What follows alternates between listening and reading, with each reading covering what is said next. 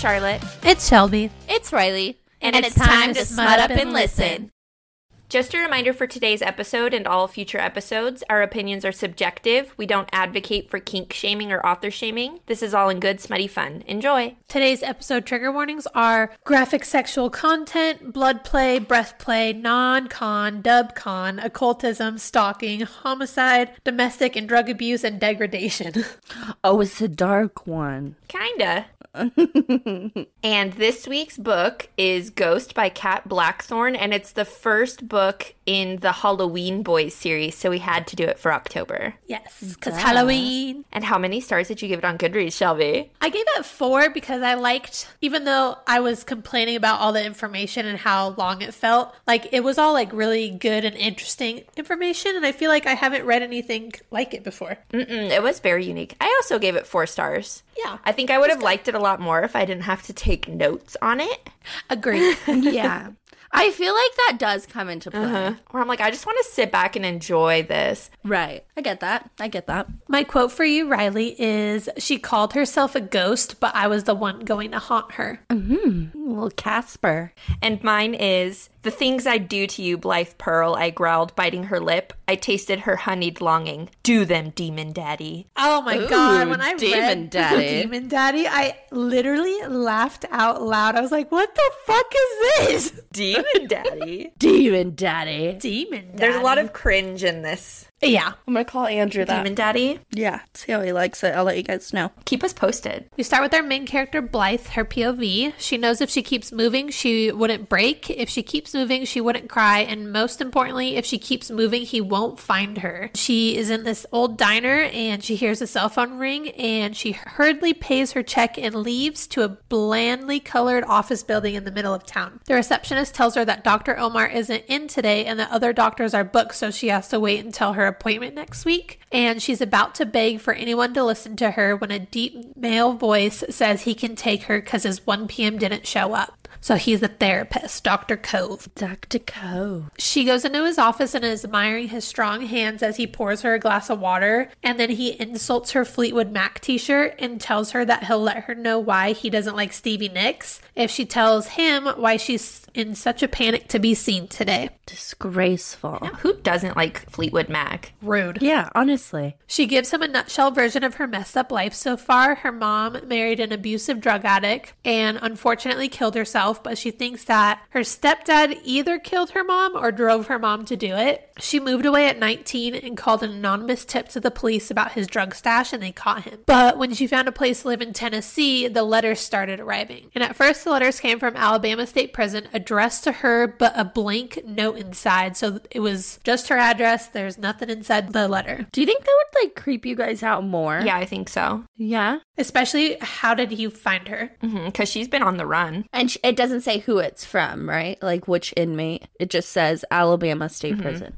She keeps moving around to different states, and each state she's in for a little bit, she'll be okay, and then all of a sudden she'll get another letter. So she moves again. Today at the diner, the same ringtone that he had on his phone played, and so she had a panic attack and left and then went straight to the doctor's office. She stares at him and thinks that he's way too sexy to be a therapist. And then he catches her off guard and asks what she does for fun. And she replies, go to bed before 8 o'clock. That's me. Same girl.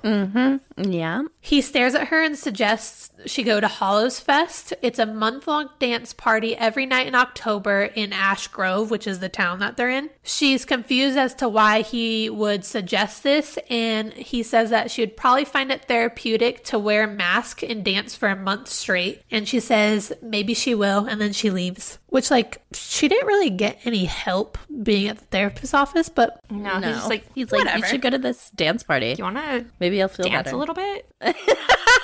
I am prescribing dance. dance off. Go shake your tush.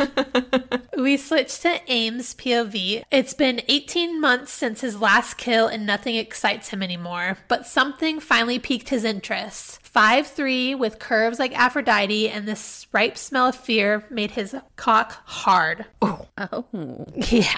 He left the building as soon as she did, pulling on a black beanie and keeping his gaze downward. He follows her down the street and notices she stops in front of a store to stare at a costume, and he hopes that she takes his advice and goes to Hollows Fest. He follows her 2 car lengths away, and then he gets a call from Onyx. We switch back to Blythe's POV. She's back home in her basement apartment that she's renting out. Everything down there is from the 70s, and she thinks it's oddly comforting, especially since she can hear the old couple upstairs like moving around. She closes her eyes as she lays down, and she can only see Dr. Cove, and she's like, I'm gonna Google Hollows Fest. Like, let's see what this is all about. I want to go to Hollows Fest, honestly. Me too. Sounds fun. That does sound fun. So she Googles it, and there's articles and headlines galore. A couple read, why Hollows Fest should be banned, man responsible for several murders found dead outside Hollows Fest, and the last one, Hollows Fest, the month-long Halloween dance party. Do you dare? Oh. Yeah. Looks like there's some drama. She clicks on the last link, and part of the article says, Hollows Fest is a month-long Halloween-themed masquerade dance party. The bands are always a secret, and the only costume beyond recognition are allowed entry. Insiders claim it's harmless fun, while some local Ash Grove residents have expressed concern for 50 years that the event is a stain on the picturesque mountain town. Controversial. Yeah. I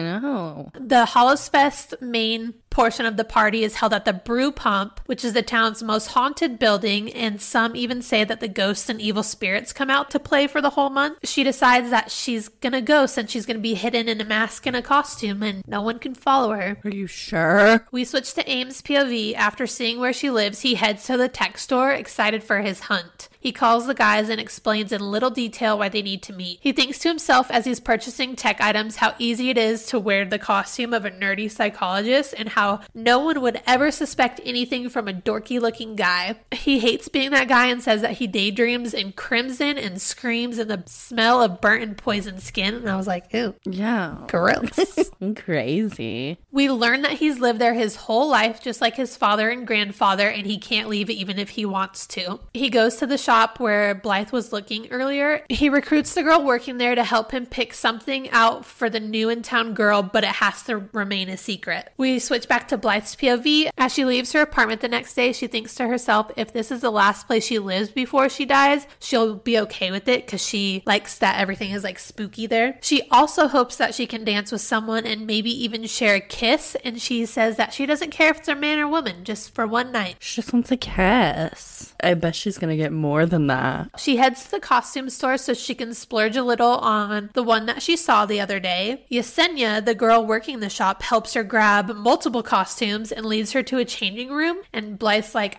girl, I can't afford all that. But Yesenia says, don't worry, it's actually been paid for.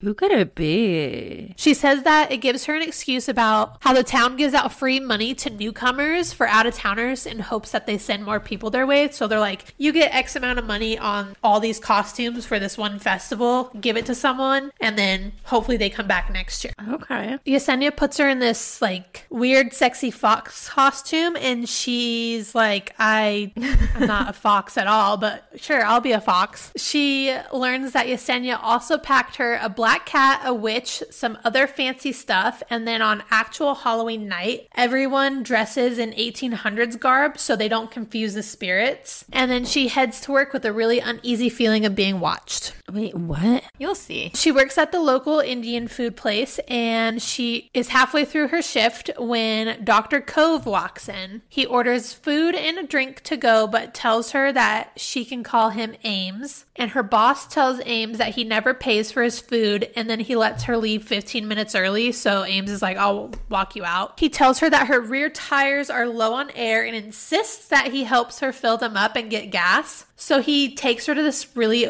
creepy old decrepit gas station, and she's like, are you gonna kill me here? And he waits a minute, and then he's like, no.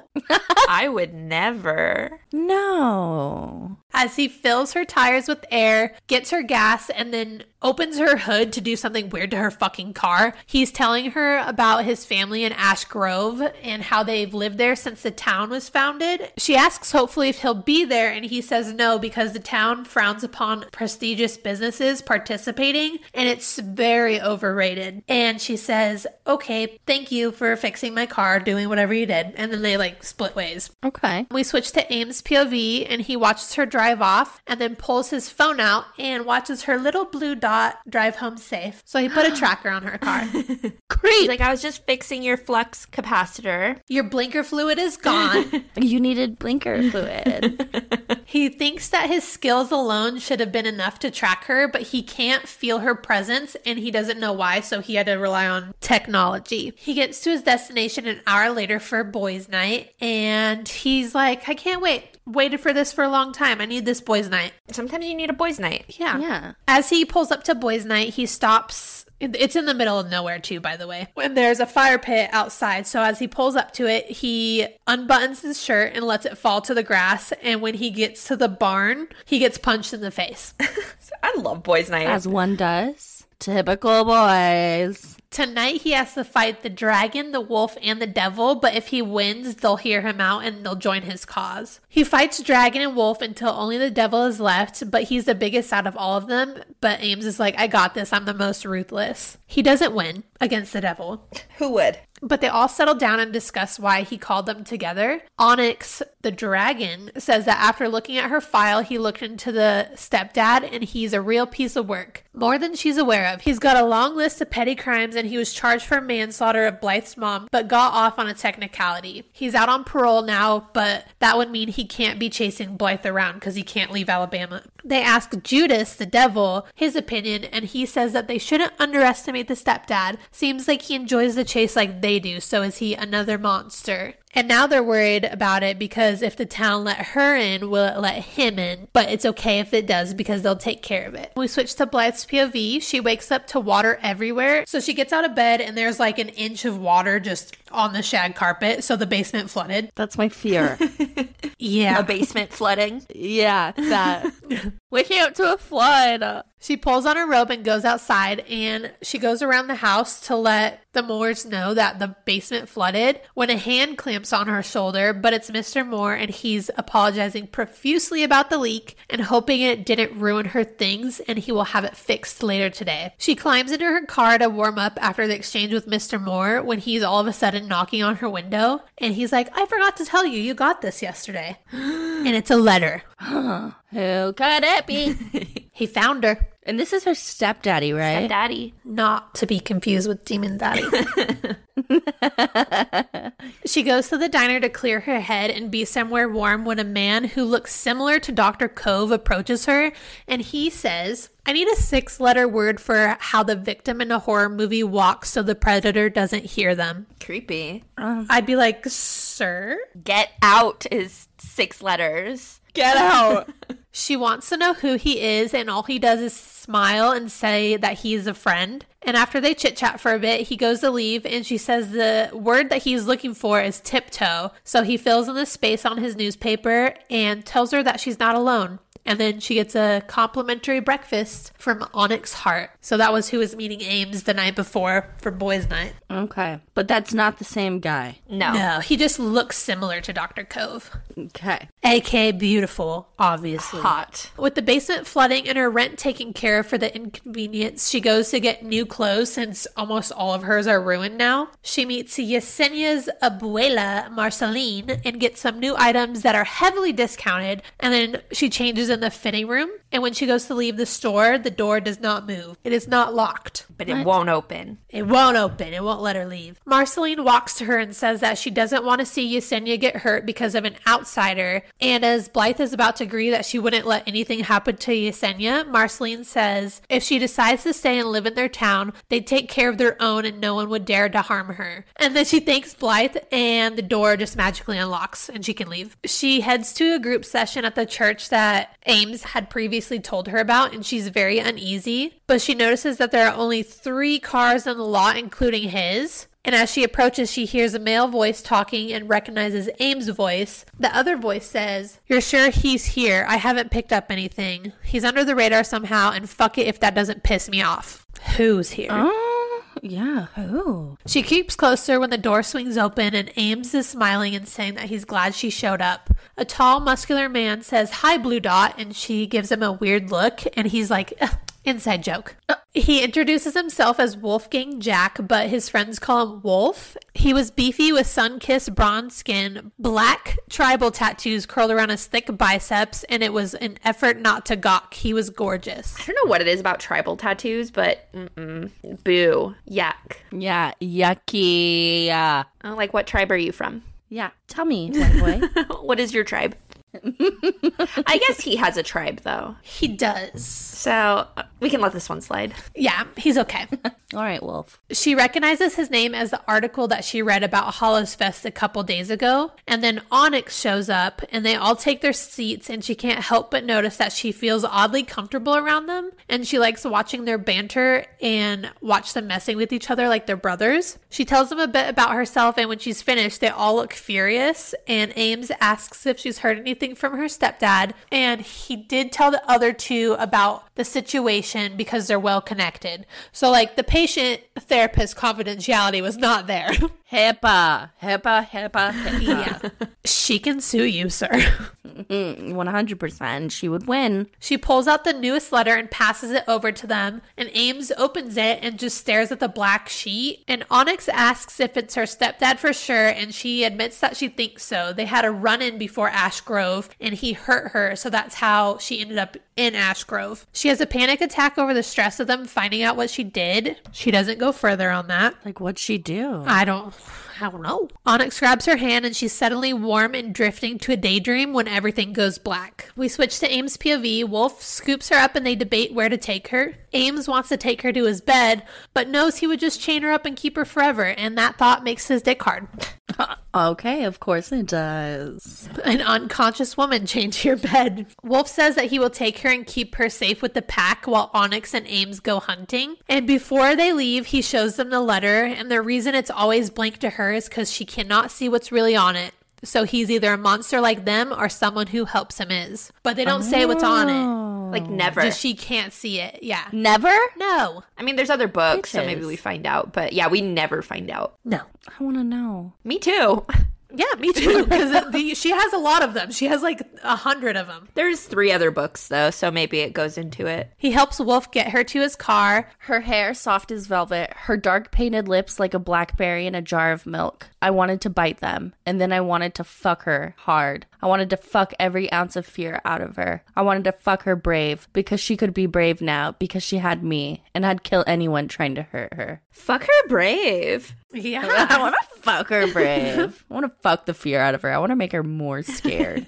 But he knows that he can't ever be with her, and he doesn't want her to fear him even more, even though he does love the taste of her fear. And then him and Onyx separate to go hunting. We switch to Blythe's POV. She can't remember the last time she has slept so good, and then she realizes that she's not in her own bed, and she scrambles out of wherever she is to go outside. She runs into Wolf, and he lets her know that after her panic attack, she passed out and they weren't sure where she lived, so he brought her home. He lets her know that he lives in a commune, and he shows her around. He tells her dinner's about to be served, so he'll make sure that she's fed before he takes her home. After dinner, he offers for her to live at the commune since she's so happy to be there, but she declines. And when she touches his arm, there's a jolt of electricity.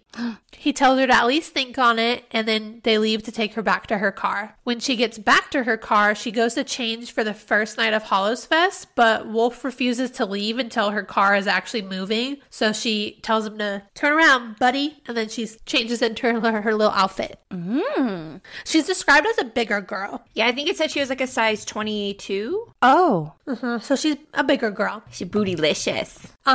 Curves like Aphrodite. That is a curvy girl. We go to Ames' POV. He goes to hell, and once he gets through the gates, he tells Kat that he is not in the mood for games. Kat steps out with her black fur gleaming blue and her tail swishing, and he tells her that he's going to replace her because she can't do her job. But she's like, I already do 2 fucking jobs down here, okay? Like, yeah. Calm down. He demands to know if she let someone out, and she's appalled that he would ask that, and then he tells her she knows something, so she needs to start talking. She doesn't know anything, but just then the ground shakes and a layer of dirt pushes up, and she tells him that it's happening more and more, so he needs to shift. Kat leaves and he changes into a skeleton costume for the first night of Hallows Fest. We go to Blythe's POV. She arrives in the dirt parking lot and it's suspiciously empty. She's like, maybe everybody carpools together? What's going on? Where's everyone? She gets out of her car and is attempting to fix her corset when someone with long red hair and skin glowing white approaches and asks if she needs help. She accepts and notices the woman's smile is off. Her incisors are defined and long, and she looks like a vampire. And apparently she's like gorgeous. They head to the festival together, and the girl warns her of the monsters that will attend and how the most dangerous are the Halloween boys. The Halloween boys. But she doesn't know what the Halloween boys are yet, right? It takes a while to get there. The woman talks about the Halloween boys and other monsters as if they're real, and Blythe is now anxious for a different reason, and then all of a sudden they approach the festivities. I was expecting a small town carnival, a little party, or at best something like a concert. It was its own city, a living, breathing thing. Hundreds of masked people milled by in the most realistic suits and get-ups I've ever seen. Tents and lanterns jutted between mossy trees where people ate, drank, and mingled. People wasn't the right word. Werewolves, vampires, witches, ghosts, pirates, zombies, ghouls, and animals of all sorts went about their activities. There were so many of them. Oh, it sounds so fun. It sounds so fun. I know. Her new friend introduces herself as Esmeralda and says that she can find her later by the band setup, and then she leaves. Another vampire approaches her and starts flirting when all of a sudden he looks behind her, steps back and says that he didn't know she was his, and then walks away. She turns around to see a huge muscular figure wearing all black and his face painted like a skull. A scary boy. She's obviously scared, so she turns the other way. And as she's exploring some more, she runs into someone dressed up as a raven. They have an instant connection and decide to go watch the band and people watch for her first night. The raven warns her against going with any of the vampires or letting them touch her skin. And then he takes her up into a treehouse so they can watch the festivities below. And he introduces her to the murder, and they are all called Crow or Raven. She's like, what's your name? Crow. They're all Crow, or they are all Raven. That's how you can address them. Okay. My pronouns are Crow, Raven. Raven's my favorite. Yeah, I like him. You'll see. He's cutie. He's a cutie. Ooh. Yeah. They eat the snacks and watch the bands together. And after some time, she spots Ghost and he's staring up at the treehouse. So she excuses herself and thanks everyone for being so nice. And then she dances the rest of the night until she's soaked in sweat. And I said, ew. She's just dripping wet. Yeah. Gross. Stinky. The last song of the night is slow and romantic and everyone pairs up but her. So she goes to leave. And then Ghost is there with his palm out. Oh, he doesn't say anything. Take this. Dance with me. Mystery man. He pulls her close and they sway together. And then she says that he smells and looks delicious and he wants to kiss her. And then he spins her around, like spins her out. And when he spins her back in, she hits nothing. Like he just disappeared.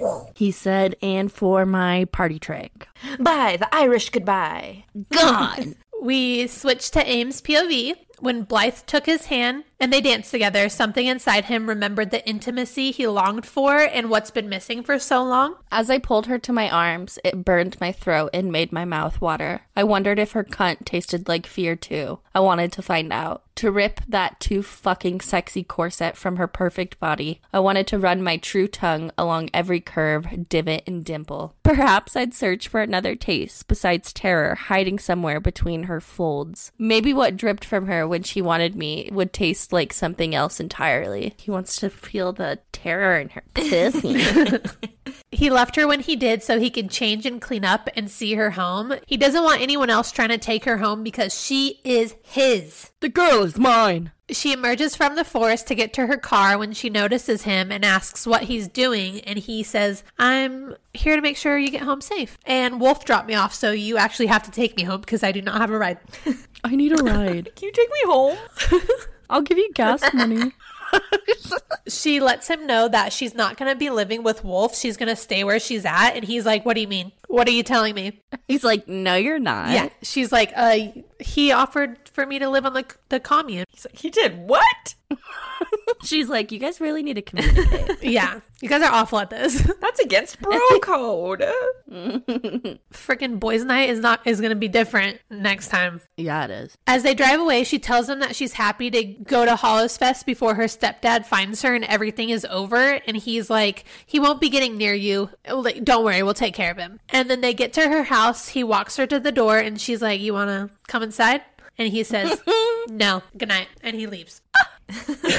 She really misread the situation. He's like, I am your therapist. As he was literally just thinking about what her vagina tastes like. We will be talking about this at your next session. Yeah, inappropriate. He retreats to the forest to wait for her stepdad to show up when Wolf tackles him to the ground. Both him and Onyx are there and he tells them to fuck off. He's going to watch the house tonight. But they're like, you need to calm down and shift to get some tension out. Like, you're really hostile right now. He says no. He's like, I will not shift. I won't do it. I will not. He's very stubborn. And they watched security footage of Simon's truck at a truck stop a month ago. That was the time that Blythe said before she got to Ash Grove, she saw him and then like left. The security footage shows a truck pulling up next to her car. The door opens and then it blips to the door closing like there's no one there. Blythe gets out of her car and is walking when a shadow comes up behind her and she falls. And then she like clutches her side and gets to her car and speeds off. The shadow stands there a moment and then speeds towards the security camera, knocking it around until it goes black. There's not like a person, it's just a shadow and a blip. Spooky. They don't know how he could be like one of them with mortal crime record, and they haven't heard of someone changing into something in a long time, and the last time that happened was when they changed into something. He has to be like ghost, a demon, is what they think. A diamond. We switch to Blythe's POV. She walks into a still soaked apartment and a note from Mr. Moore telling her that someone will be there to clean up tomorrow so she can stay in the spare room upstairs for tonight. So she grabs what clean clothes she has and goes upstairs to an atrociously frilly pink room with pink wallpaper and creepy vintage photos everywhere and a doll with like pigtails with ribbons in it. I'd go sleep in the yard. No, thank you. Yeah, me too. Yeah, no, thank you. I'll go sleep in the water. Yeah.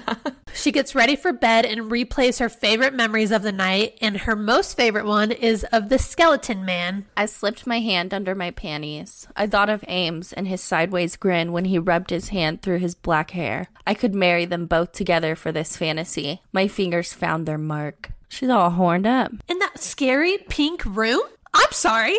How? With that doll watching her? Yeah, no thank you. She climaxes thinking of Ames as the skeleton man and falls asleep. The next morning, she sneaks back into her apartment to get dressed for the day, and she goes to the diner. She's counting what money she has, and her favorite waitress tells her that her tab is actually paid for indefinitely so she can get what she wants. She was just going to get buttered toast and coffee for breakfast. Yeah, she's like, I have enough money for buttered toast and coffee. Like, this should work. Oh, but now she can get fucking eggs and bacon.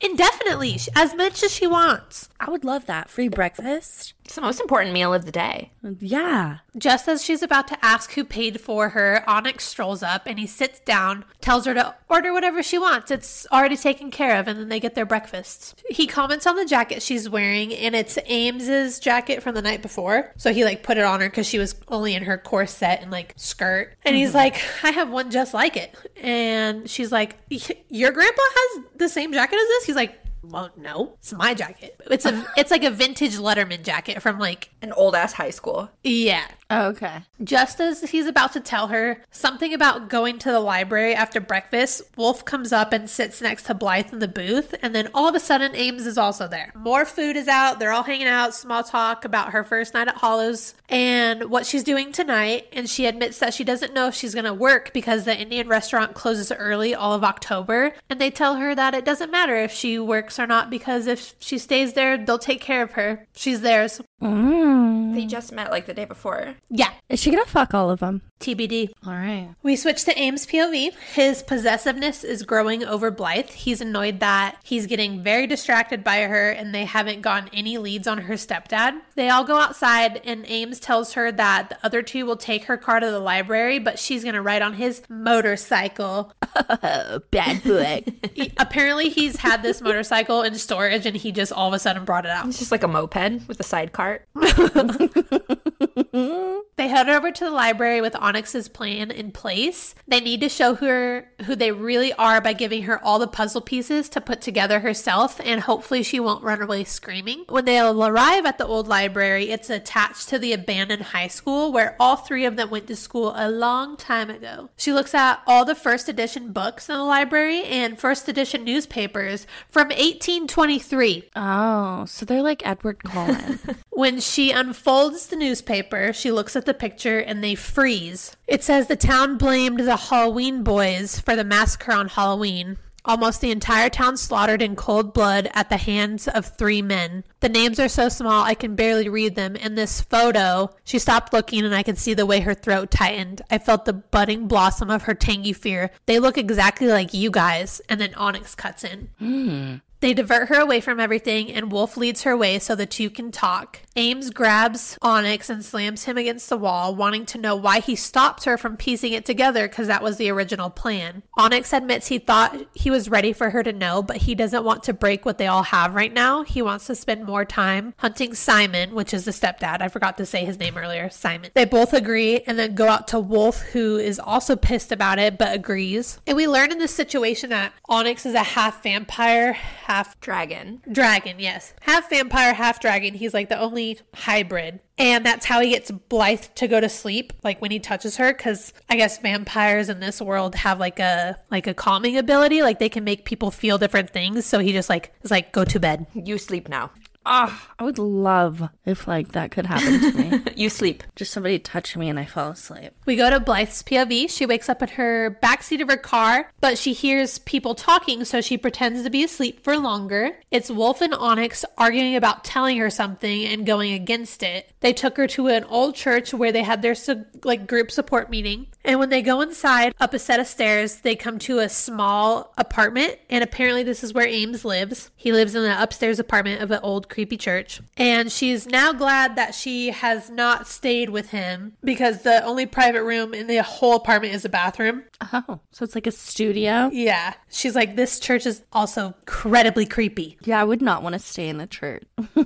We switch to Ames' POV. He likes her in his space way too much. He even considered claiming her when all of a sudden Wolf jerks his head up in alarm. Onyx helps Blythe go back to sleep again, and Wolf says, animal, demon, death everywhere. And then they go outside. Wolf finally shifts into his form, and he's like a giant fucking werewolf. Like, he's huge. I was gonna say, is he like a giant wolf thing? Yeah. That's his tribe. They notice when they go outside that there are... This part was so sad. 12 dead foxes around all the pumpkins. Yeah. Yeah. And they know it's a sign since Blythe has been dressed as a fox for Hollow's Fest. So they're like, okay. He knows what she was wearing. He knows where she is. Like, we need to figure this the fuck out. Wolf and him take off, and they end up several hours past Ash Grove when Wolf stops and then heads to the forest. Ames follows until they're led to a swamp, but it's empty. They turn around to save the location for later to check it out. He tells Wolf to head out. He's going to go back the mortal way, and then he feels it. 20 yards away is a ghoul, and it's half the size of a horse with hunched, long, lean limbs. And I was like, oh my God. That is terrifying. That. Yeah, I hate that. Ames taunts it as he feels his power slowly flick back to life. The ghoul tells him that it's here for her, and when he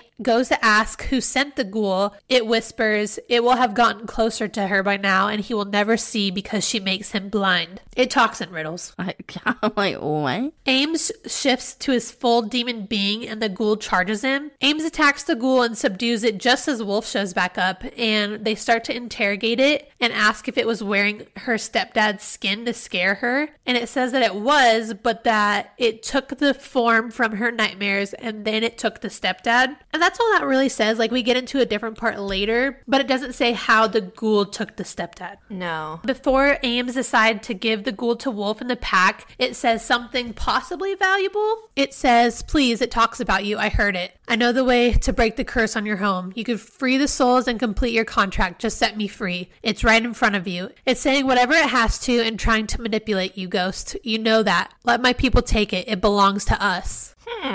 What does that mean? And then the ghoul gets dragged away by Wolf, and Ames can't help but think this is not over yet. We switch to Blythe's POV. She wakes up from a nap at Ames, and something is nagging at her, and she isn't sure if it's a dream or something more. She tries to explain it to Ames, but doesn't want him knowing what she did. And then all of a sudden he grabs her jaw and tells her she needs to stop apologizing and that he wants her. This makes her mad, and she thinks that's all he wants from her is like sex or like a pity party or something, since they're taking care of her. And she goes to leave, but then he cages her against the wall. He looked at me over his glasses, his blue eyes glimmering through dark lashes. My breath hitched as he flicked his tongue over his full lips, the darkness and amber flicker of the room making him look like something else entirely. The possessive tilt of his head as he surveyed me sent a jolt to my core and made me question my assertion. She tells him to let her go, and he does. As she gets to her car, there's a crow on it, and she knows it's following her because it's like multiple times that the crow's just randomly like shown up where she was. And she feels like it like watches her. Crows, they freak I love me out. them. They're so smart. They are. They are very smart, but there's something about them. She says that she knows that crows like presents, so she grabs birdseed and peanuts from her pocket and then sets it on her car and changes for hollows. She just has birdseed and peanuts in her pocket? Because she kept seeing the crow, so she's like, I'm going to read about them. And then she's like, okay, next time I see it, like, here you go, here's a present. She just always keeps it in her pocket. Here, I always keep this birdseed in my pocket. Oh, you're hungry? I was eating this, but you can have it. Just loose peanuts in her pocket. She drops her mask, and when she goes to bend down and pick it up from the pavement, she hears footsteps echoing. The steps disappear, and there's a hand at her shoulder. She screams, but it's Yesenia, and Yesenia offers for her to change at the shop with her instead of her car. So they go to the shop, and Yesenia mentions that her and her abuela want to offer Blythe a job and a place to stay since she can't work as much with her kids in school. It's a decent paycheck. The apartment has no stove, but it does have a microwave, a computer, and a bathroom with a shower. And Blythe's like, yes, immediately yes. After that creepy night with the dolls. Opportunity girl. Yeah, hell no. We fast forward a little bit. She's like getting ready and stuff. She keeps having daydreams that get more vivid and happen more often. And Dr. Omar had said that it was a form of dissociative disorder, but she feels like they're real and more uncontrollable. She walks to Hollows when she runs into Esmeralda, and they finish walking together.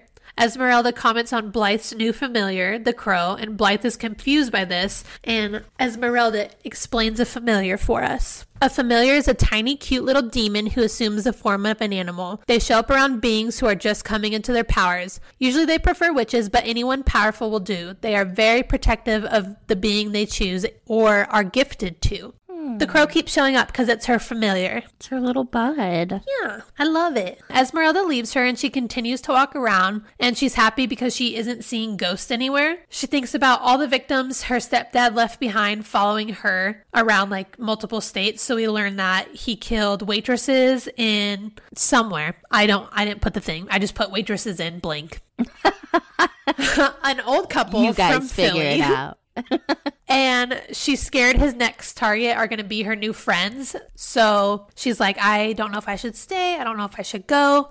And her thoughts are disrupted by a spicy aroma of clove. She follows the scent to a bunch of witches and accepts a drink from them. An older witch asks her to step into the light for a moment. And she learns that she's missing her aura. Fishy. Where's your aura? Interesting. Yeah. Huh. Another witch says that she's also been claimed for the night, and she turns around and guess who's there? Ghost. But before she leaves, another witch grabs her palm and pauses looking at her lines and then drops her hand and she goes. So there's something fishy about her palm, and she has no aura. And she has a familiar. And a familiar. So remember That this. energy. Remember that. Oh wait, so she's a little thing. Yeah, she's something. Oh. After wandering around, a rough-looking man with an eye patch catches her eye and waves her over. She follows him, trying to piece together what his costume is, and it clicks when she arrives at a pond with multiple men and women sitting together with jewels and gold, and they are pirates. Arr. The bearded man, who's clearly the captain, and Scully, who led her there, hand her a glass of liquid. It smells like gasoline, but she chugs it, and they're like, Hell yeah. they're like, yeah. Chug. But they're also wondering why the fuck it didn't burn her throat, because it is like the strongest rum that they have. Which They all settle and say that they're going to be sharing stories and poems if she wants to stay. And she says that she does, but she gets to pick the story and she wants to know, who is Ghost? Who is he? We don't know. We don't learn. It switches. We go to Ames' POV. His power is thrumming and begging to be let out. He knows it's because of her, but he can't figure out why. And when he tasted her anger tonight, his demon self wanted to fuck her, and that's never happened before. All I wanted in that moment was to let my beast free. I wanted to stand at 7 feet tall, skin like the night, glowing bones of the horrifying skeleton, only tendon and terror. The desire to push her down onto her knees and see how much of my monster cock she could fit in her mouth rode me hard. I wanted to make her gag, make her jaw hurt for days after. I wanted to flood her mouth with my seed and put a hand over her lips until she swallowed it all. Oh, but does she want that? Because, like, ooh, that's aggressive. Yeah, very Yikers. aggressive. He thinks that between himself and Ghost, he will convince her to stay now that the ghoul is gone, and his thoughts are interrupted by a feline meow. It's Kat, and there's a problem, and she lets him know that a damned has escaped hell, and she isn't sure how. He doesn't want to leave Blythe, but Raven says he will watch her and bows to Ghost, and that he'll protect her with all his might and magic, and then Ghost leaves to take care of the problem. Another day is here, and you're ready for it. What to wear? Check. Breakfast, lunch, and dinner? Check. Planning for what's next and how to save for it? That's where Bank of America can help.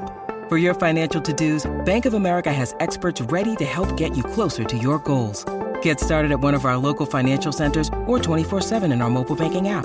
Find a location near you at bankofamerica.com/talktous. What would you like the power to do? Mobile banking requires downloading the app and is only available for select devices. Message and data rates may apply. Bank of America N.A., member FDIC. When you need mealtime inspiration, it's worth shopping Kroger, where you'll find over 30,000 mouth-watering choices that excite your inner foodie. And no matter what tasty choice you make, you'll enjoy our everyday low prices, plus extra ways to save, like digital coupons worth over $600 each week. You can also save up to $1 off per gallon at the pump with fuel points. More savings and more inspiring flavors make shopping Kroger worth it every time. Kroger, fresh for everyone. Fuel restrictions apply.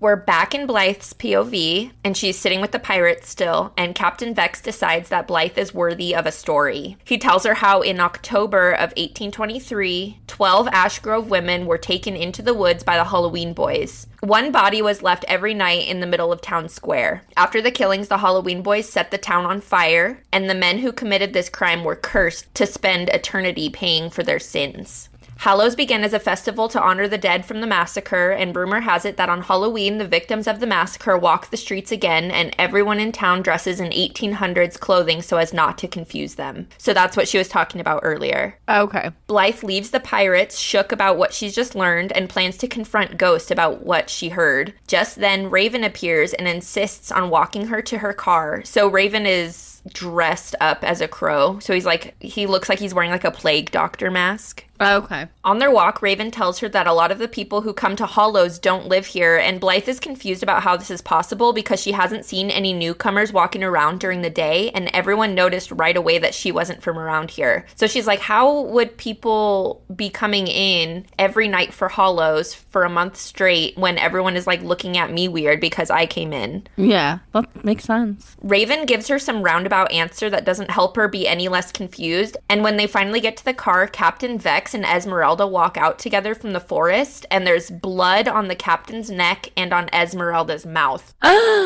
She tells Raven that she thinks they took the fantasy too far by actually drawing blood, and Raven tells her he's deciding if it's in her best interest to know more or not. She tells Raven that she's not a child and can handle it, and Raven starts humming Gold Dust Woman, the Fleetwood Mac song. And earlier when she gave the crow those peanuts, that's what she was listening to in the car. And then he tells her thanks for the peanuts. And he uses her name, Blythe. She starts to ask Raven how he knows her name when she sees Wolfgang sitting at her car. She turns, and Raven is just gone. He just disappeared. He's our little crow. They start chatting about the little spat between her and Ames, so they're not speaking at this point because when he came on to her, she was like, you just want to fuck me. Don't ever speak to me again. And they have not spoken since that, which I feel like is a little bit of an overreaction because she does want to fuck him, but I know. Yeah. Whatever. Blythe asks him if he's one of the villains of Hell's Gate Club, and Wolfgang gets super serious and asks what Ames told her. So during the fight, Ames was like, I'm not the hero, I'm the villain, and I'm the villain of Hell's Gate Club. And she's like, what the fuck are you talking about? So she asks Wolf about it, and she tells him that Ames told her that he's a villain and asks if it's true. And Wolf is just like, maybe they're both gods and monsters. So he's like, maybe we're somewhere in the middle. He drives her car and drops her off at the shop where she lives now and says he's gonna go walk to Ames's church.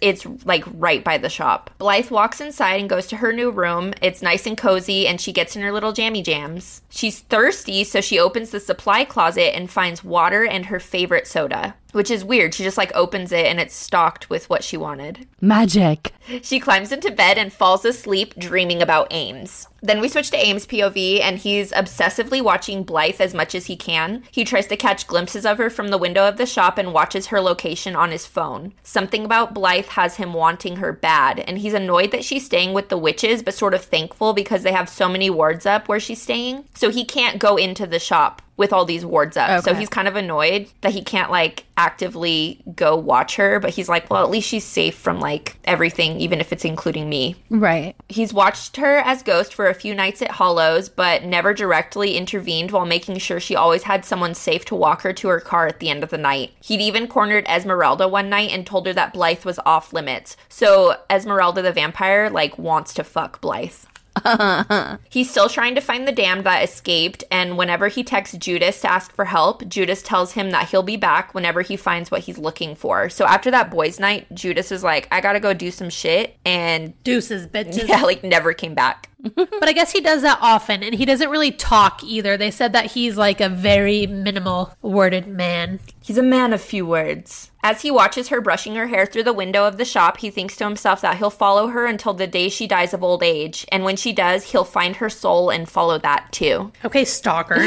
I know, honestly. We switch back to Blythe's POV, and it's been about 8 days since the fight, and Blythe is at a therapy session with Dr. Omar, but Ames isn't in the office. She's kicking herself for not just having sex with him when he made it clear that he wanted to, and she's also noticed that her stepfather has been quiet and wonders what that's all about, so she hasn't gotten any more letters. She's starting to feel like this town is home and really hopes that she doesn't have to leave. She'd called the Moors, so that's the old people that she was staying with, in their basement, and she let them know that she's found another place to stay, and Mr. Moore was super apologetic over the whole situation, but still insists that she comes over to their house for dinner one night. Aw, sweet old people. So she goes to the Moore's house to have dinner, and when she goes to knock on the door, she notices the crow is watching her and thinks to herself that it's impossible for it to literally be Raven. This is my least favorite part of the whole book. Oh. Mr. Moore opens the door, and she sees the living room is lined with hundreds and hundreds of dolls. And Mr. Moore refers to them as the girls.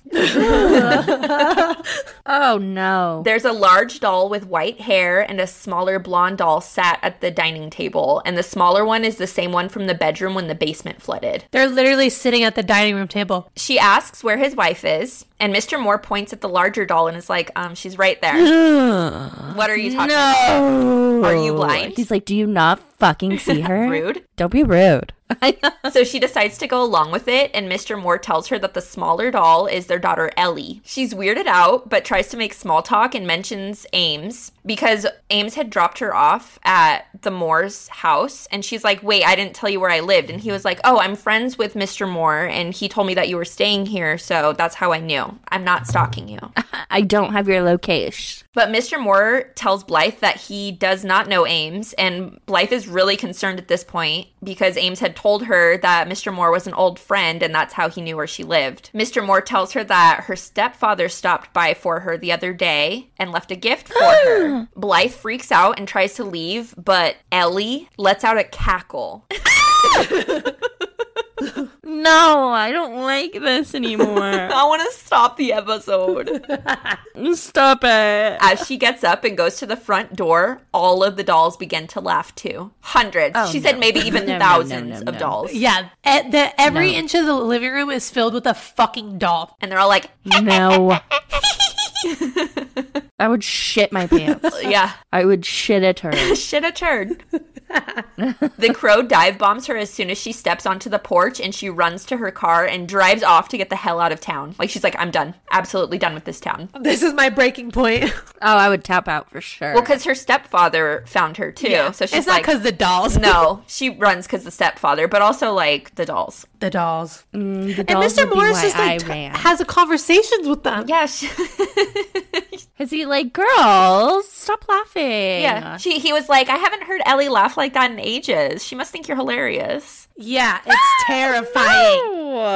No. As she's driving, she gets a text from the group chat. So she's in a group chat with the Halloween boys. And the text is from Wolfgang about a taco night at his commune. She throws her phone and keeps driving, and she finds herself on a windy highway and doesn't know where she's headed. Fog fills the road, and suddenly she sees a tall figure in the headlights, so she slams on the brakes, but the man is gone. She gets out of the car and decides that if it's her stepdad, she's just gonna face it here and now, when suddenly a figure appears in front of her and grabs her arms as she screams. I would never No. get out of my car. I mean, she's like, I'm kind of just done with this. Let's get it over with. At this point, I think I would like purposely crash my car into a fiery car accident. We switch to Ames' POV. He shifted from his demon form to his human form before Blythe recognizes him, and she sobs and throws herself into his arms, telling him she's leaving because he found her. Ames grabs her hair and yanks her head back and asks, "Who?" in his demon voice. She tells him her stepdad found her. He tells her that Onyx called today, telling him that the police caught her stepdad weeks ago, but Blythe tells him that he'd shown up at the moors looking for her last night. Ames tells Blythe he's going to kill him and lifts up her shirt to see her faded bruises. He asks, who did this to her? Who did that? Who did do that? That was in the security video when that like shadow thing like was behind her and then she just fell. Oh, that's right. I thought you were going to say he lifts up her shirt to like look at her boobs. Look at those titties. You can't leave town. You can't leave town. These are mine. She tries to lie about where the bruises came from, but he demands to know. And she tells him that she'd seen his truck 3 weeks ago, a few towns back, at a truck stop, and he'd come up behind her and grabbed her by the ankle, dragging her on the ground before a trucker honked his horn at them, and he'd let her go, giving her time to drive off. He vows to her that he's going to kill her stepdad slowly and painfully. He'll cut off his appendages one by one, starting with his dick, and when he dies, that's when the worst part comes for him. Oh, God. She asks how many people he's killed, and he says too many to count, and she says, me too. Blythe.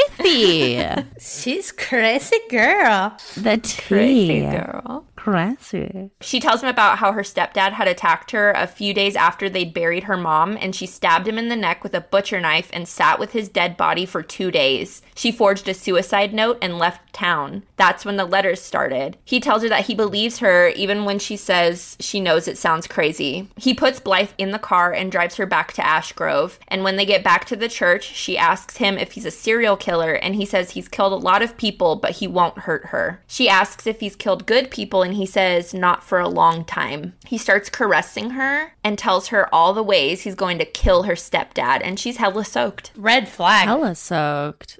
Yeah. Wait, so she says she's killed a bunch of people too, right? Yeah, just one. Just her stepdad, but he's not dead. He brings her to the bed and tells her to take off her shirt, and she does, and says that she's getting nervous with him staring at her like that. And he says that he could stare at her for 200 lifetimes and it still wouldn't be enough to take her in. Oh, okay. He drags her to the edge of the bed and starts to eat her out. And she tells him that she's a virgin. She's messed around with guys and girls, but never oral or sex. This is her first time. And then what were you doing? Running from her stepdad. Trying not to get murdered. I don't know. Fair. My cock twitched and my demon raged like a feral animal clawing to be freed. He wanted to fuck her. I wanted to take her like that too. To paint my demon cock red with her virgin blood.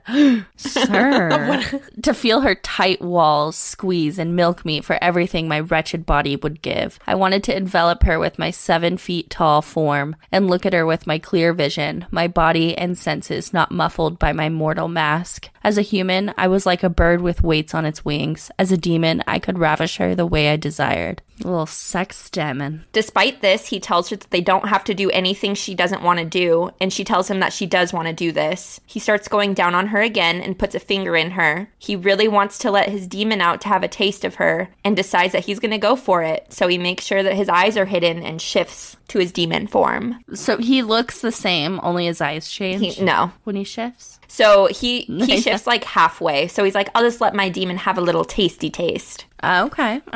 I groaned into her wet cunt, knowing what I was about to do was wrong. Since when did I give a shit? I took her clit between my lips and sucked before nibbling with my teeth. My shifted tongue rolled out then, forked and gripping at her sweet bundle of nerves.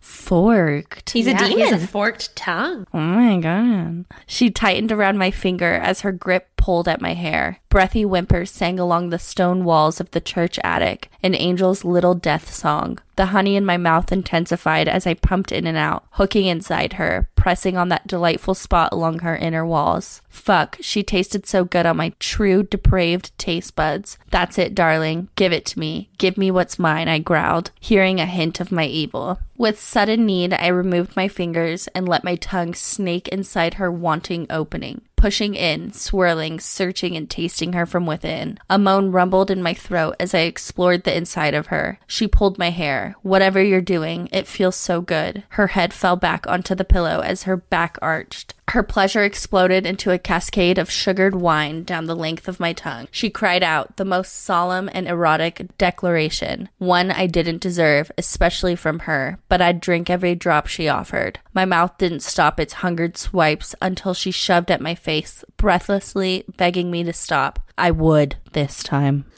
This time. They lie together afterwards and she asks about his childhood. He says that he was raised on a farm not far from here, and his father was a drunk and his mom was a devout Catholic who made him go to church every Sunday.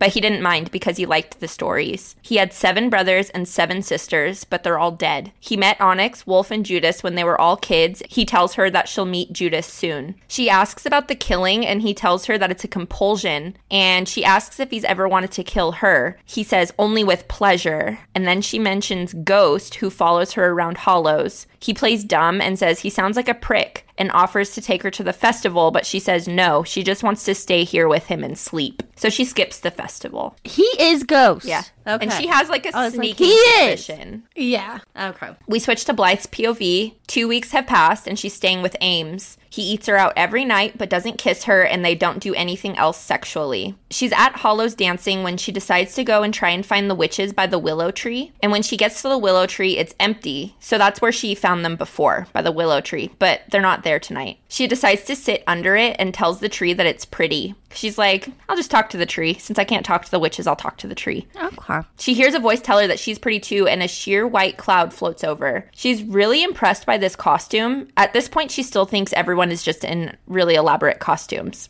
Okay, I was just about to ask. Does she know? Mm-mm. Okay. And the figure says that she's a curious force and asks who called her into the town. She tells them that she's just passing through, and they say that they don't remember their name but tells her to be watchful. The town is not what it seems. It hands her a necklace and tells her to wear it and always choose the right path. The necklace floats and clasps itself around her neck, and the figure asks her to play hide and seek, and then it's suddenly gone. That's scary as fuck. She leaves the willow tree and goes back to the festival. Just then, the crowd around her disappears and a fog surrounds her. She backs right into a werewolf and a dragon-man hybrid, and the dragon tells her not to fuck with the spirits because they're unpredictable. Suddenly, Ghost appears too and tells her the willow spirits are harmless as long as she didn't agree to any games. But she did. She said she would play hide and seek. Oh no. Ghost backs away into the woods and he's gone again, and she runs after him, but now she's alone in the woods and she doesn't see Ghost, but she continues chasing in the direction that he went. She knows who Ghost is at this point. She'd gone to the library that morning and looked for a photo of the Halloween boys, and it was very clearly Ames, Wolfgang, and Onyx. So she's like, this is the Halloween boys. I don't know how, but it's literally them, and they're like 200 years old. She finds herself in front of a wrought iron fence and knows that Ghost is behind the gate. The gate opens on its own, and the fog parts, revealing a ton of old gravestones. And then she sees him leaning against one of them. She asks him when he's going to stop following her, and he asks her when she's going to stop running. Yeah, bitch. The fog runs up her thighs and wraps around her throat. She calls Ghost Ames, and he tells her that she's stepping on him, and she looks down to see she's sitting on a gravestone that reads James William Cove, 1794 to 1823, and his day of death was Halloween. So James is dead. Ames. Oh my James God. Ames. Dead. Rest in peace. He should have went by Jimmy.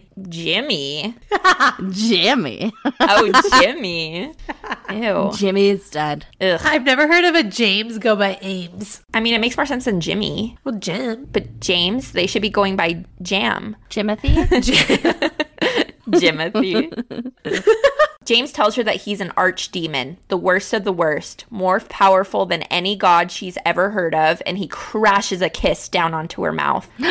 They kiss.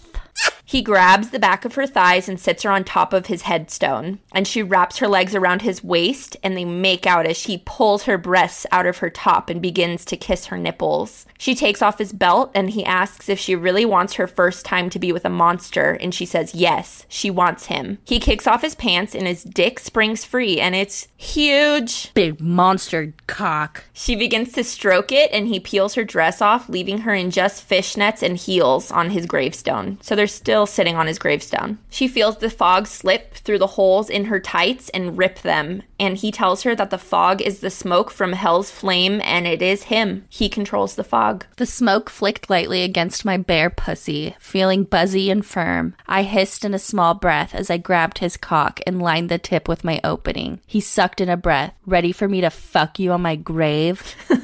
Are you? Are you ready? He starts to push into her and asks if she wants him to stop, and she says, no, don't hold back. She can take it. And in one thrust, he's in, and she screams. Yeah. Her poor hymen Big is ol' just dick. shattered. Ghost stilled, letting me adjust to his girth while his mouth found my neck. He pulled out only halfway and looked down. Your blood looks good on my cock.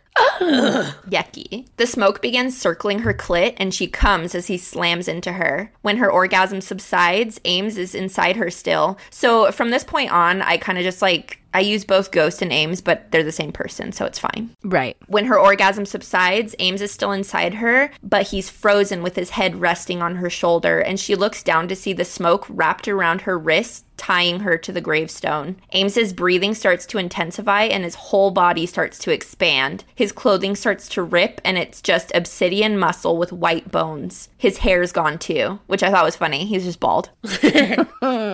I think that would freak me out. She starts to scream, but he tells her to stop. He likes it too much when she does. She can feel his now humongous dick stretching her, and she whispers for Ames. A dark, unholy voice responded, "There's no Ames here. This is your archdemon, Little Ghost." I'm sorry, but Little Ghost? That's her, Little Ghost. Oh, she's Little She's Ghost. Little Ghost. Yeah. I thought he was saying, this is your archdemon, Little Ghost. They call me Little Ghost. Little Ghost. And that's hell's cock inside you, he growled, his voice different now, deeper, more sinister. The stretch continued and burned as his length expanded and filled me. She can't hold back, and she screams, and he starts licking her breasts with his forked demon tongue. I would have been terrified if I weren't so turned on. He was staring at me with those eyes, so blue they were almost white, retreating an inch. He said, "I can pretend that fucking a pure and gentle virgin doesn't turn me on. I'm damning you with my demon cock, Little Ghost. Keep screaming for me." Ames had begun having sex with me, but transformed into a demon fucking me. A terrifying and huge thing, stretching me, pulling me. Wetness pooled and dripped down my ass. I cupped his face, searching those haunting eyes. Oh my god. He starts moving inside of her, and she screams, "Oh my god!" He growled deep with an ancient and knowing tone. No gods. I devoured them all. Only me, fucking my virgin on my grave, watching you take my demon fucking monster cock. I cried out again, screaming in pleasure, pain, fear, and ecstasy as he plunged forward, the sound of my wetness, proof of how turned on I was by his new form. You're mine now. Do you hear me? Fucking mine. Forever. Oh, okay, ghosty ghost. She says yes, forever, and he slams into her all the way and tells her he claims her and keeps repeating this as he thrusts in and out of her. She asks what that means, but he keeps going until he comes inside of her, and he pulls out, stands up, and he's about 8 feet tall. Holy shit. When I looked down, I saw it. Black smudged all over my pussy and dripped down my thighs. Him, his wet and dark release. So it's like black? Becomes black. Oh my god. He tells her she needs to leave and walk away calmly because she doesn't know what he's just done done and what it means, but she refuses. A growl rumbled through his throat. If you don't calmly walk away, I will fuck you again. I will fuck you.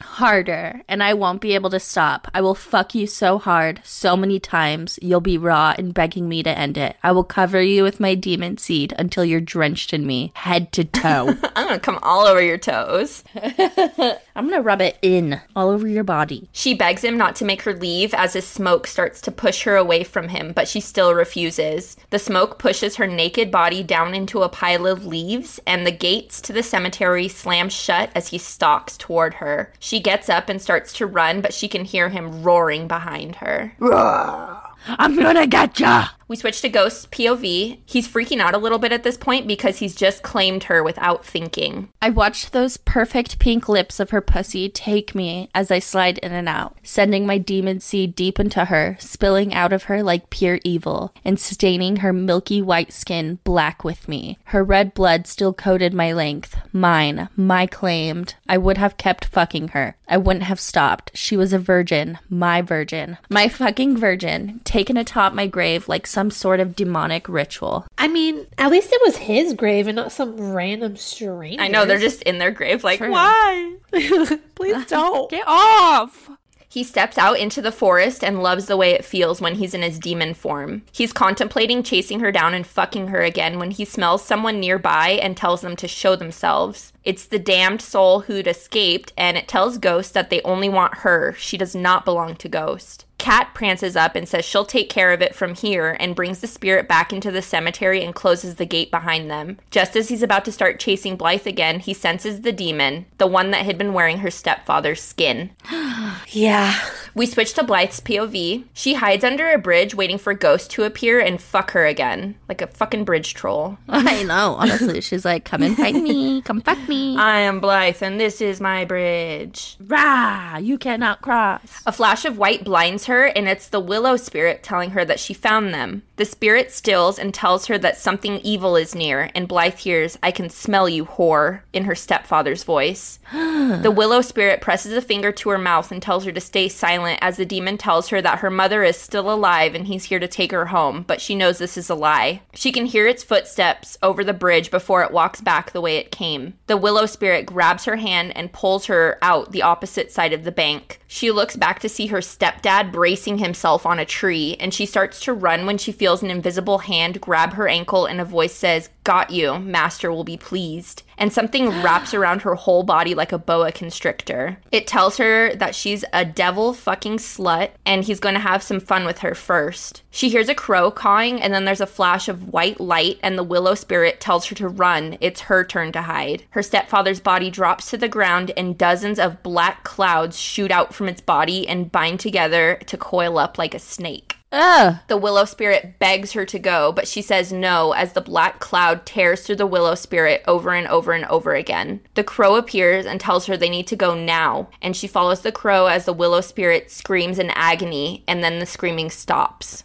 She follows the bird and then suddenly runs straight into Onyx. She explains quickly to him what just happened, and his eyes shift into something snake-like, and he tells her to get behind him. Her stepfather hobbles into view, and Onyx shoots some green light out of his palm and into the demon thing. He demands for Onyx to hand over the girl, and Ghost appears, and Ghost is fucking pissed. He wraps Blythe in a barrier of smoke, and the stepdad demon's body explodes with hundreds of demons. Ghost tells them to obey their archdemon, but they tell him that they answer to the one above him, and that Blythe wasn't his to claim. She watches as a full-on battle breaks out, and every time Ghost kills one of the black cloud things, 3 more appear. He yells that it's a Hydra Legion, and Wolfgang appears in his wolf form, and the crow yells at her to hop on Wolf's back. She does, and they take off back into town. Wolf drops her off and runs back to help the others, and she turns to see the crow has shifted into her friend Raven, and Raven tells her that he is her familiar. It's almost dawn, and Raven tells her that demons like that can't survive in the sunlight, so they go back to Blythe's apartment where the witches' wards will keep her safe, and Marceline is there waiting for them with 3 other witches, and one of them is Yesenia. Marceline asks her if she gave herself willingly to the archdemon, and she says yes, so she can smell the whole situation that just happened. Oh. His inky black cum. She's like, you fucked him, huh? You did. Yesenia hugs her and says she's so glad she's all right, and she goes up to her room with Raven in his bird form, and she takes a shower. She falls asleep in her bed as Raven stands guard on the window pane. We switch to Ghost POV. The Halloween boys absolutely annihilate the Hydra Legion, but since they respawn exponentially, the guys are fighting them until the sun rises and the demons are forced to run off and hide. They shift back into their human forms and head back to town after healing each other's wounds from the fight. Onyx has to feed on Wolf to heal his wounds, and Wolf tells him no pleasure sucking, but when it's over, Wolf is bricked up. Yeah.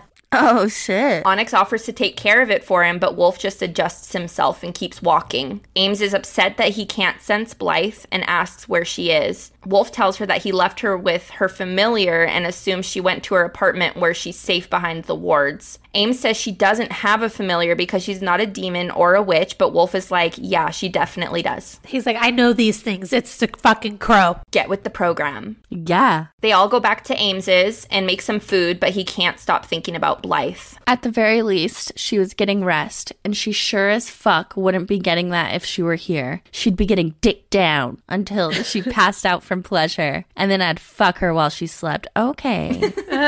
Ames. Onyx yelled from the shower, and it echoed through the stone walls. Stop thinking with your cock, Ghost. Your drive is so high right now, it's getting me hard. Oh, so they can, like, sense it when each other's, like, horned up. We haven't done that in years, and we don't have time, I replied. Besides, my cock was stuck on Blythe at the moment. Probably forever. We don't have time, but they've done it for years. Oh my god. Wait, they've, like, fucked each other before? Yeah, they're really good friends. Oh, yeah. Okay. As friends do. You gotta take care of each other. Sometimes boys' night gets a little sideways. Yeah. I guess so. The guys all eat and rest on the couch together, and Onyx tells the guys that Judas texted him this morning to let them know that he's on his way back. Wolf tells him that his pack got some nonsense information from the demon that they interrogated, and they're hyper-fixated on Blythe for some reason. They agree to ask the Witch Coven for help protecting Blythe from whatever it is that's out to get her. We switch to Blythe's POV. She wakes up the next morning to a text from Ames telling her to come out because he misses her. So he's, like, outside of her little apartment, and he's like, come out. I miss you. I miss you and that pussy. She texts him back that the witches want to talk to her this morning, but she'll find him this afternoon. She opens the supply closet to find muffins, iced coffee, and a pain reliever for her sore vagina. Oh, how nice. Yesenia comes into her room and they start talking, and she tells Blythe that everything is real, she's an actual witch, and that the witches are waiting for her, but Yesenia isn't allowed to go. She warns Blythe that the older witches hate ghosts, but the younger witches have a different view of the Halloween boys. Blythe gets herself ready and goes to speak with the coven, but before they're willing to speak with her, they make her take a 30-minute soak in a moon water bath to cleanse her. While she's soaking, she suddenly has a vision of the lot she parked in for hollows, but it's burnt and the whole forest around is decaying. Raven appears next to her and she asks what happened, and he says, "You did." She's filled with rage for some reason and comes back to reality. She goes down to meet the coven and they tell her she's late. It's been 2 hours. 2 hours? They sit her at a table and 4 items appear: a red rose, a purple hyacinth, a white daisy, and a yellow daffodil. One of the crones tells her to pick one. She points to the hyacinth, and suddenly the items turn into bat wings, a rabbit's foot, a fish head, and a pink feather. She picks the bat wing. So she's, like, really into bats. She has, like, a stuffed bat that she sleeps with every night. Bats are her thing. She loves them. Okay. They change again to a snake skin, a monarch butterfly, a small animal pelt, and a white tooth. She chooses the snake skin, and when she touches it, it reanimates and is like an actual snake. Oh. Yeah. That's kind of cool. She's taken to another room with a crystal ball and introduces herself to some of the other witches. They're all old crones that tell her she is peculiar and start to ask her about her relationship with the Halloween boys. One of the witches pricks her fingers with a needle and squeezes a drop of her blood onto the crystal ball, and it turns glowing and black. Marceline starts shuffling her tarot deck, and when she reads the cards, she tells Blythe that the Halloween boys have damned her. She is not of the living. She is dead. What? What? Yeah, that's what I said. When did that happen? When he fucked She's her? dead. So he, like, fucked her dead. No, she's just dead. What? We switch to Ghost's POV. He's waiting for Blythe outside the witch's shop when he sees Raven come out in his human form and tells him that he's on his shit list for not bringing Blythe to his church instead. Ghost demands to know why Raven bonded to her, and Raven said he didn't have a choice, but they aren't enemies. They both want what's best for Blythe. Raven tells Ghost that Blythe is pissed about whatever the witches told her and that the witches wish to speak with him. Raven pulls out a mirror and hands it to him, and Marceline is in the reflection. She tells Ghost that Blythe isn't a witch, but there's something alluring about her. They like her. As they're talking, Ghost notices that she still looks very young for her big age. The same as when he killed her all those years ago.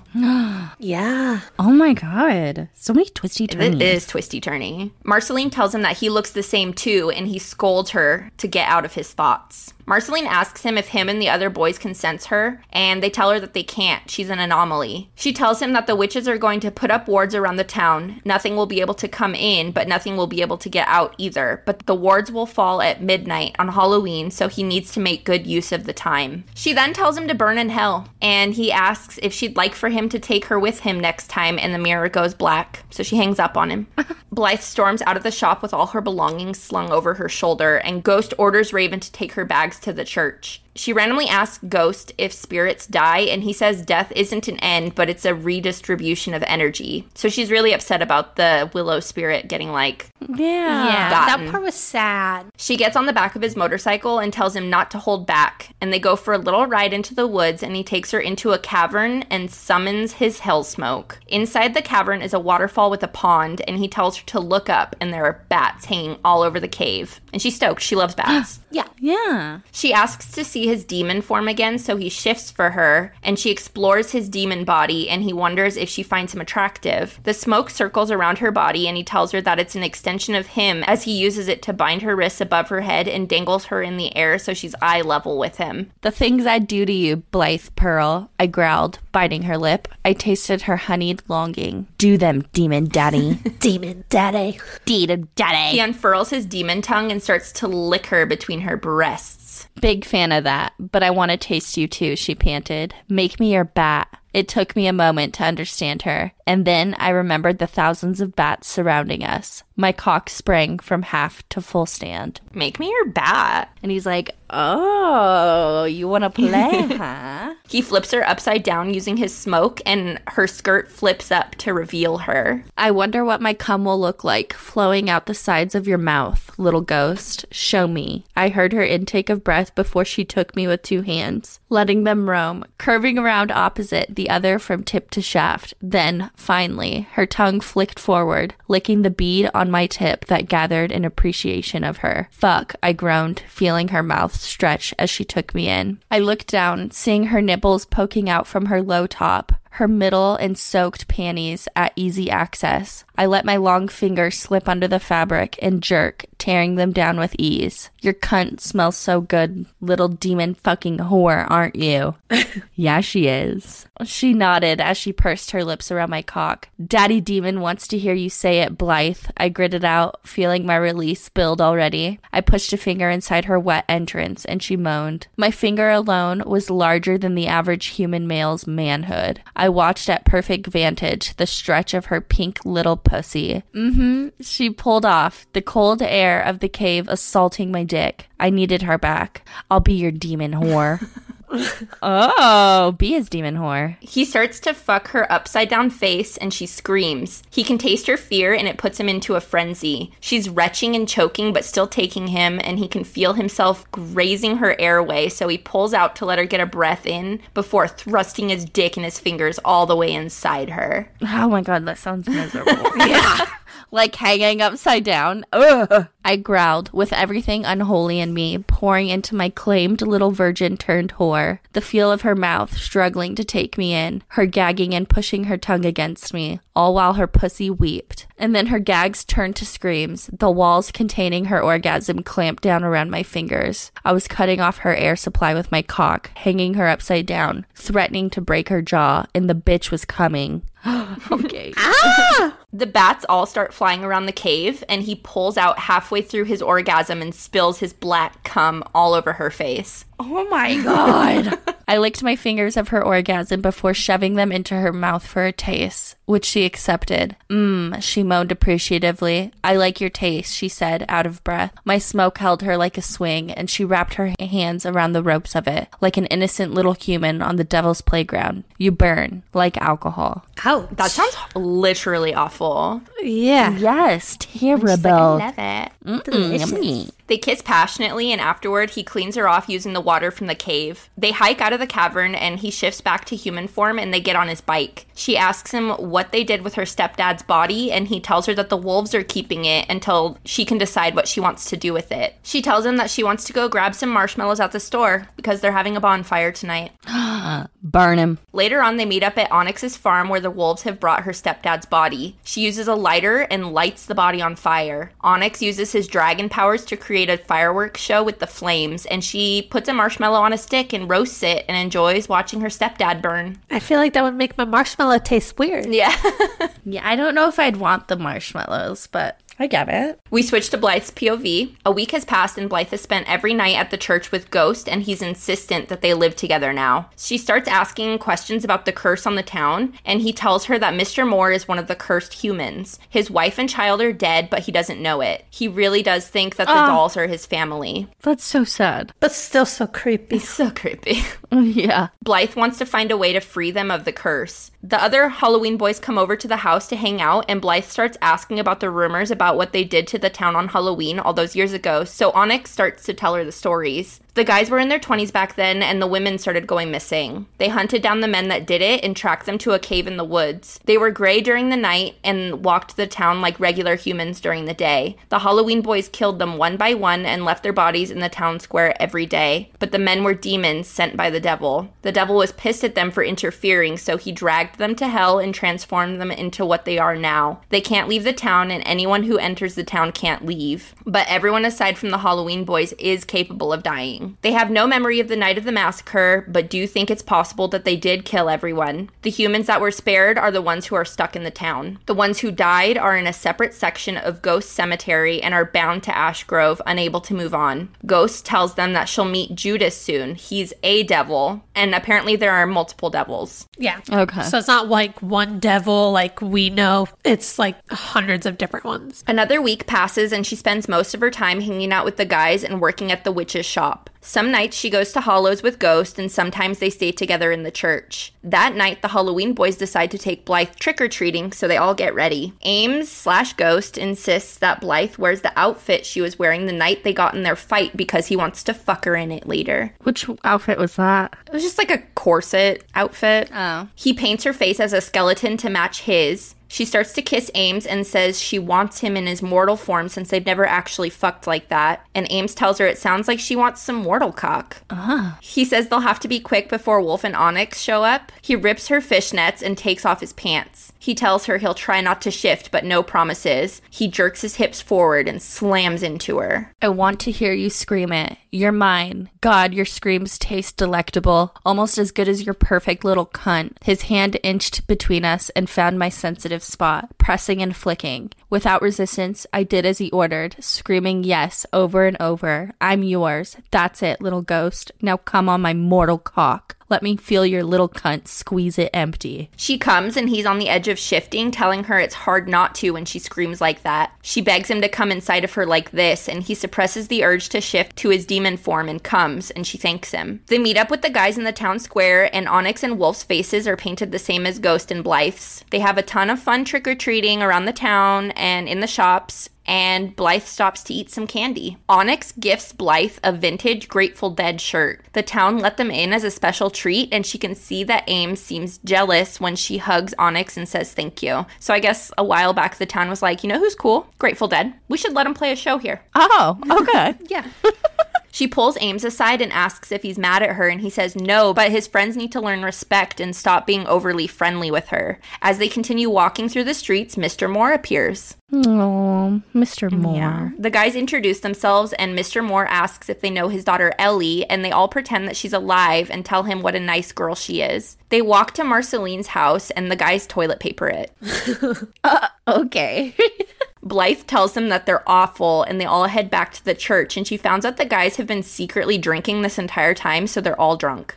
They sit in the church and go through their candy haul, and when Blythe drops a piece down her shirt, Ames tells her to allow him. He tugs off her t-shirt and starts licking the candy from between her breasts as Wolf and Onyx watch. He leads her to an altar and has her sit on a throne atop it. He spreads her thighs and rips her second pair of fishnets that night and starts to eat her out as Onyx and Wolf stare intently at them. Wolfgang starts to palm himself over his pants, and Blythe tells Ames that she can't believe he's okay with this. He tells her that he's okay with them worshipping her from down there and have them wishing she was theirs. Wolf pulls down Onyx's pants, and his dick springs free as Ames' fingers sink into Blythe. Wolf stands up behind Onyx and pushes his hand away, grabbing Onyx's dick and stroking it. And Blythe is into this. Oh, yeah. She's like, girl. okay. Onyx runs his tongue up Wolf's wrist before biting down on his palm. I watched as 2 thick streams of crimson blood dripped down Wolf's fingertips, who then promptly lowered it from the vampire's mouth to Onyx's cock. My mouth fell open, watching his erection become coated in blood as Wolf pumped him, slowly at first, and then rougher. Onyx grunted, smiling at me, with blood dripping from his pale chin. God, it was evil and so fucking sexy. Oh fuck, I breathed. I'm going to come. Ames moved then, to the side, allowing the guy's full view of my pussy as he continued thrusting his fingers in and out. Onyx groaned, mouth opening as he eyed my clenching cunt, still full of Ames' fingers, still riding out my orgasm. His release shot out, drenching Wolf's red knuckles in milky white. Wolfgang let go, bringing his hand to his lips and sucking his fingers, meeting my delirious gaze. Delicious, he whispered. His eyes were wild and yellow as his long hair swayed free. Fuck. Each one was like my own personal sex monster. Ghost pulls Blythe down onto him, and she looks over to see Wolf face fucking Onyx while staring at them.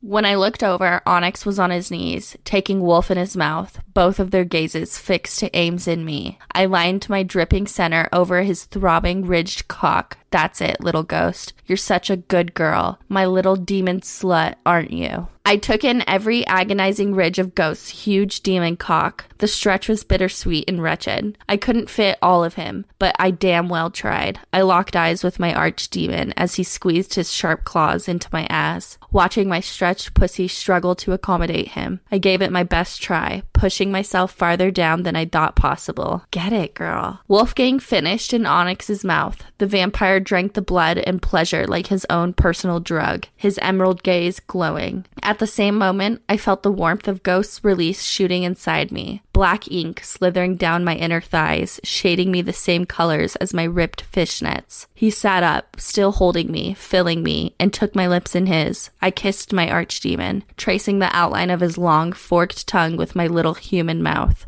Onyx stood, wiping his lips with the back of his hand, while Wolf pulled up his jeans. Oh my goodness! Yeah. We switched to Ghost's POV. He was too busy paying attention to what they all just did to notice that Vincent, the vampire coven leader, had walked into the church. He came to warn them that another of their kind has found their way into town. Ghost tells him that's impossible because of the wards the witches placed, but Vincent just shrugs and says he's only warning them because the vampires are very intrigued by Blythe, and he invites her to ditch the Halloween boys and hang with the vampires instead. This sets Ghost off, and he grabs Vincent by the throat and tells him not to even think about it. Vincent says maybe when Ghost calms down, they'll consider inviting him to their next little church session, and with a flash, he's gone. Ghost brings Blythe to bed and promises to protect her always as he snuggles into her. The next night, it's Halloween, and the guys are dressed in their 1800s finery. Raven and Blythe are going to meet them at the bar to start the night off, and the woods have been combed without a single demon found. They can let loose tonight and worry about whatever is after Blythe tomorrow when the wards let up. We switch to Blythe's POV. Her and Yesenia are getting ready, and Blythe is wearing a beautiful black gown and bright red lipstick. Yesenia tells her that some of the lost souls are going to be stopping by the shop to say hello. They think it's Halloween 1820-something, so don't say anything to upset them. A couple of women walk in, and Blythe feels a chill down to her bones, but the women are solid and don't seem like spirits or apparitions. They're even able to pick up some of the items in the shop. Blythe can't place it, but something feels familiar about them, and she's thrown into a vision of the guys at the festival waiting for her, and Vincent and Esmeralda talking worriedly about how something feels wrong. Vincent starts telling Esmeralda about how everyone's infatuation with Blythe doesn't make any sense. Everyone is drawn to her without understanding why. Esmeralda repeats that something feels wrong when the laughter of a little girl cuts through her awareness and she's snapped back to reality. The two spirit women suddenly say that they recognize her and keep repeating that she's the one that can save them. She's the one they've been waiting for. Blythe rushes out of the shop and bumps into Raven, who asks if she's okay, and she starts to explain what happened when she looks up to see all of the ghosts at the festival staring at her, and they all start begging her to save them. Raven wraps her up in his wings and, like, teleports. Yeah, which is weird. Yeah, he can just teleport. Yeah. Okay. So he teleports her away, and she asks him what just happened, but he has no idea. She looks around and realizes he brought her to the bar that she's meeting the guys at. It's packed, and when she looks up on stage, she sees the Halloween boys. Apparently, they're in a band, and they're doing a surprise performance dedicated to Blythe. And they rock. Yeah. Hell yeah. We switch to Ghost POV. As they're playing their set, a red light flashes and Ghost knows that it's Judas. Judas says, "It's here, the one I've been searching for." Chaos ensues and everyone in the venue jumps to try and shield Blythe from whatever is happening, and Ames looks down to see a poison blade sticking out of his chest. Yeah. We switch to Blythe's POV. She's taken by a creature with red eyes, rectangle irises, and hooves. It's a goat creature, and it's a woman. She says that nobody pays attention to the gas stations in town, and they never even notice that they're being used as portals. The woman laughs, and it's the same laugh from Blythe's vision earlier. The creature starts to tell her that the demons were chasing her by using her fear scent. They inhabited her stepdad because that's what she feared the most, but when she started fucking the archdemon, she basically became untraceable. Blythe looks over to see Raven limp and unmoving on the ground. No. I know. They said his, like, wings are broken and stuff. Yeah. No, Raven. The goat thing starts talking about how when she was a human, she was the talk of the town, the most beautiful girl, and everyone wanted a piece of her. When she brings Blythe to her master, she'll get to be beautiful again. She forces some bubbling liquid down Blythe's throat and stabs a spear into her shoulder. We switch to Ghost POV. He's crawling through the dirt and knows that it was a Baphomet who took Blythe. So that's what the creature is, a Baphomet, which is like a goat demon. Okay. Onyx and Judas have run off to try and track Blythe down, and Wolf brings Ames to Marceline to try and save his life from the poison coursing through his body. Onyx and Wolf appear and reach down for him, and he suddenly gets a vision of Blythe and the Baphomet at the gas station, and Blythe hanging from chains unconscious. Judas appears and tells him that the Baphomet is a reaper, apparently stronger than 1,000 legions of demons. Onyx and Wolf tell Ghost that Blythe is their claimed and they're going to find her. Polyamorous claiming groups aren't impossible, and they all saw the same vision he did when they touch, so it means that she belongs to all of them. Marceline tells them that Ghost is healed enough to go after Blythe, and their claiming bond is the strongest magic there is, so they stand a chance. So they set off into the darkness to find her. We switch to Blythe's POV. She's unconscious and having a vision of speaking to a version of herself sitting on a throne with horns, a scythe, and a raven atop of it. The other Blythe reveals that Blythe herself is Death. She is the one that everyone has been looking for. That's why nobody could sense her. There was nobody ever chasing her. It was all Blythe the entire time. What? Yeah. She wakes up to find all of the guys bursting into the gas station. After her epiphany, she moves against the chains, and they simply turn into mist and disappear. The Baphomet starts freaking out about what her master is going to do with her now that she's failed in bringing Blythe to him. She begs Blythe to kill her since Blythe is the only one who is capable of doing so, and when Blythe reaches out to touch the Baphomet, she sees who the Baphomet was before. She was Ellie Mae, Mr. Moore's daughter. Oh. Blythe tells her that her father misses her a great deal, and the creature starts wailing, saying she doesn't know what Blythe is talking about. And Blythe reaches out instinctively and touches the creature's horn, and it immediately falls dead to the floor. A girl with blonde hair tied up in blue ribbon stands up, and Blythe takes her hand, and they appear on a street in front of Mr. Moore's house. She sees her father, who rushes to embrace her, and he tells her they can go see her mama now. They can go home, and then they fade away. Oh, that's so sad. Ghost takes her back to the cemetery, and they meet up with Wolf and Onyx. The town ghosts are waiting for her, and she releases them all from purgatory, finally letting them rest in peace. Wolf brings out Raven's dead body and tells her that when an animal is loved very much, they don't really die. His spirit is still nearby, and he believes that she can bring him back. She holds Raven's body and thinks of all their fondest memories, and his wing twitches in her hand. He hops onto her shoulder, and she nuzzles her head into his wing. She saved him. Aww, her little crow. The end. That's the end? Oh my goodness. So twisty, so turny. She's death itself. She is death. Holy shit. I did not see that coming. No. I did not. So, Riley, how many red pepper emojis do you give this one? Red peppers, I think I would give it like 3, but I would give it like 4 stars. Yeah. I liked it a lot. It was good. It was a lot just of like heavy. crazy stuff. Yeah, heavy on plot. And do you think the Halloween boys are sexy? I do. Do you guys? Yeah, I could get into it. The only one that I'm like, I don't know is Judas, because you don't get a description or anything of Judas. So I'm like, his book is the last one. There was a little prologue at the end where he appears and has a little conversation with Blythe where he's like, I'll claim you when I'm good and ready. Yeah, that part was sketchy. I don't trust him. I do. I trust him with my life. You trust Judas? Yeah. I think there's something else going on with him. I trust him. Oh, okay. All right. Would you trade places with Blythe? No. I think I would. You think so? I want to live in Ashgrove. Yeah, me too. Ashgrove sounds nice. I mean, maybe. It just sounds like she has a lot going on. A lot of moving parts, a lot of things unknown. I just, That's true. I think the only thing I would trade is Ashgrove. I want to be there. I want to be there too. I know, it sounds cute. Sounds like a cute little town. All right, so next week we're going to be telling Riley about Eyes on Me by Sarah Kate, and it is the second book in the Salacious Players Club series. So we're going to have her look at the cover and give us her best guess on what it might be about. I can't wait to go back to the Salacious Players Club. I know. So, I mean, her covers aren't that telling. Just looks like another hot guy in a suit, another salacious player. I feel like we're going to be exploring maybe another player in the book. Okay. Yeah. It's going to be saucy. Swassy. All right. Well, if you liked this episode, make sure you rate, review, and subscribe. Follow us on Instagram and Facebook at Smut Up and Listen Podcast, and on TikTok at Smut Up and Listen. Tell your friends, but not your mom. And we'll see you later, you horny little rats.